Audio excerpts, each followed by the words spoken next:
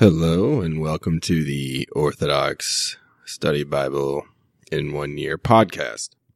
Today is day 13 and we will be reading from Genesis chapters 36-37, Psalm 17 verses 1 through 17, and Matthew chapter 9 verses 18 through 38. Let us begin. Genesis chapter 36. Now this is the genealogy of Esau, who is Edom. Esau took his wives from the daughters of the Canaanites, Adah, the daughter of Elon the Hittite, Aholibam, the daughter of Anan, and the daughter of Zibeon the Hivite, and Basemath, Ishmael's daughter, sister of Nebuchadnezzar. Now Adah bore Ispalah to Esau, and Basemath bore Reuel, and Aholibam bore Jeshua, Jalam, and Korah. These were the sons of Esau who were born to him in the land of Canaan. Then Esau took his wives, his sons, his daughters, and all the persons of his household, his cattle, and all his animals. And all his goods he gained in the land of Canaan, and went to a country away from the presence of his brother Jacob, for their possessions were too great for them to dwell together, and the land of their sojourning could not support them because of their abundance. So Esau dwelt in Mount Seir. Esau is Edom. Now this is the genealogy of Esau, the father of the Edomites in Mount Seir. These were the names of the Esau's sons: Eliphaz, the son of Adah, the wife of Esau, and Reuel, the son of Basemath, the wife of Esau. The sons of Eliphaz were Teman, Omar, Zepho, Gatam, and Kenzah. Now Timon was the concubine of Eliphaz, Esau's son, and she bore Amalek to Elipaz. These were the sons of Adah, Esau's wife. These were the sons of Reuel, Nathan, Nahath, Nahath, Zerah, Shaman, and Mirzas. These were the sons of Basemath, Esau's wife. These were the sons of Aholibam, Esau's wife, the daughter of Anan, the daughter of Zibeon. She bore to Esau Josh, Jalam, and Korah. These were the chiefs of the sons of Esau. The sons of Eliphaz, the firstborn of Esau, were Chief Teman, Chief Omar, and Chief Zepho, Chief Kenzah, Chief Korah, Chief Gatam, and Chief Amalek. These were the chiefs of Eliphaz in the land of Edom. They were the sons of Adah.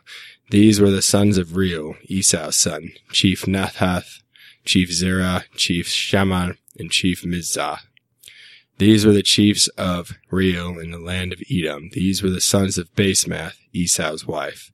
These were the sons of Aholibam, Esau's wife, Chief Jesh, Chief Jalam, Chief Korah. These were the chiefs of Aholibam. These were the sons of Esau, and these were their chiefs, the sons of Edom.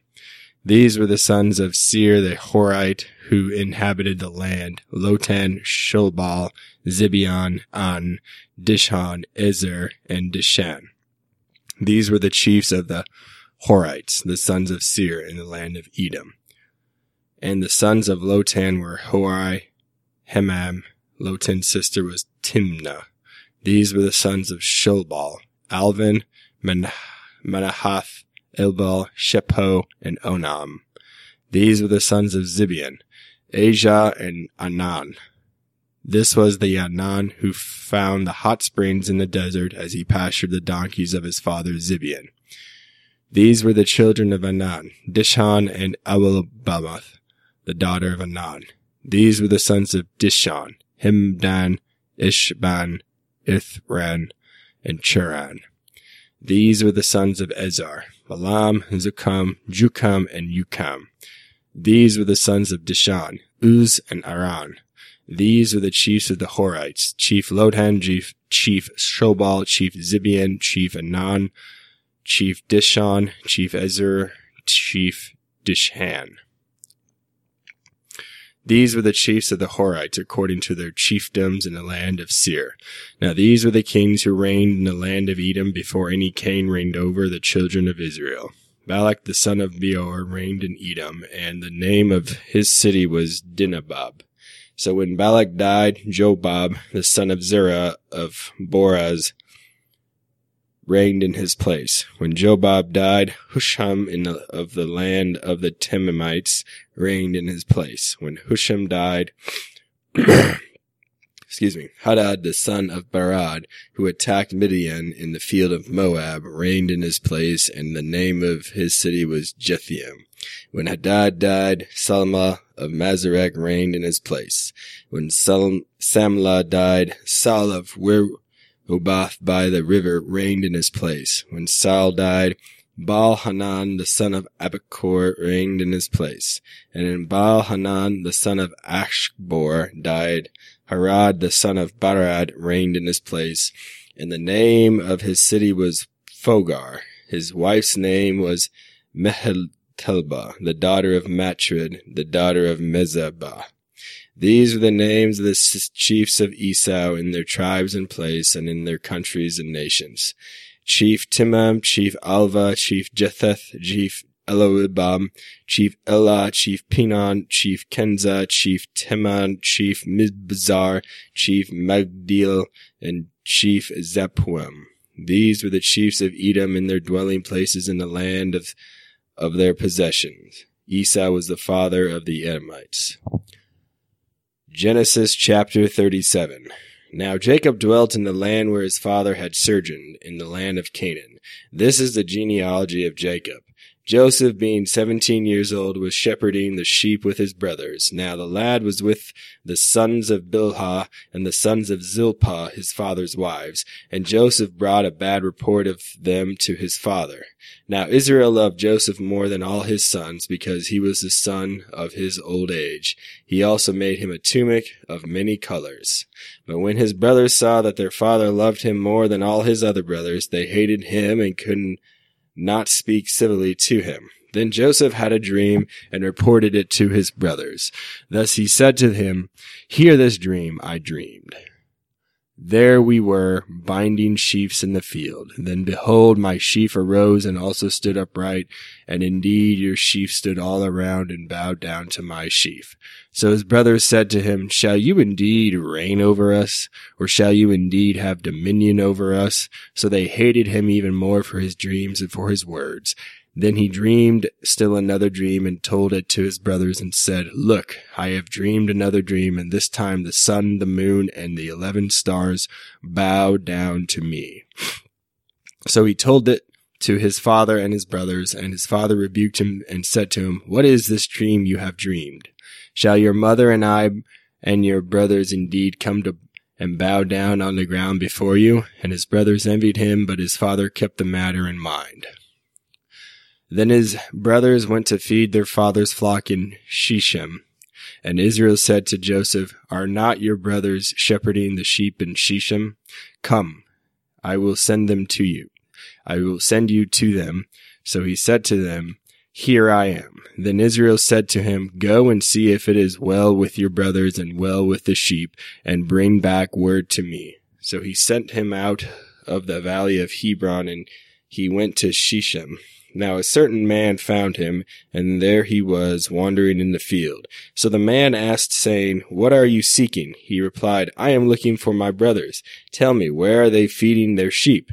The man said to him, "They have departed from here, for I heard them say, 'Let us go to Dothan.'" So Joseph went after his brothers and found them in Dothan. Now when they saw him afar off, even before he came near them, they conspired against him to kill him. Then they said to one another, "Look, this dreamer is coming.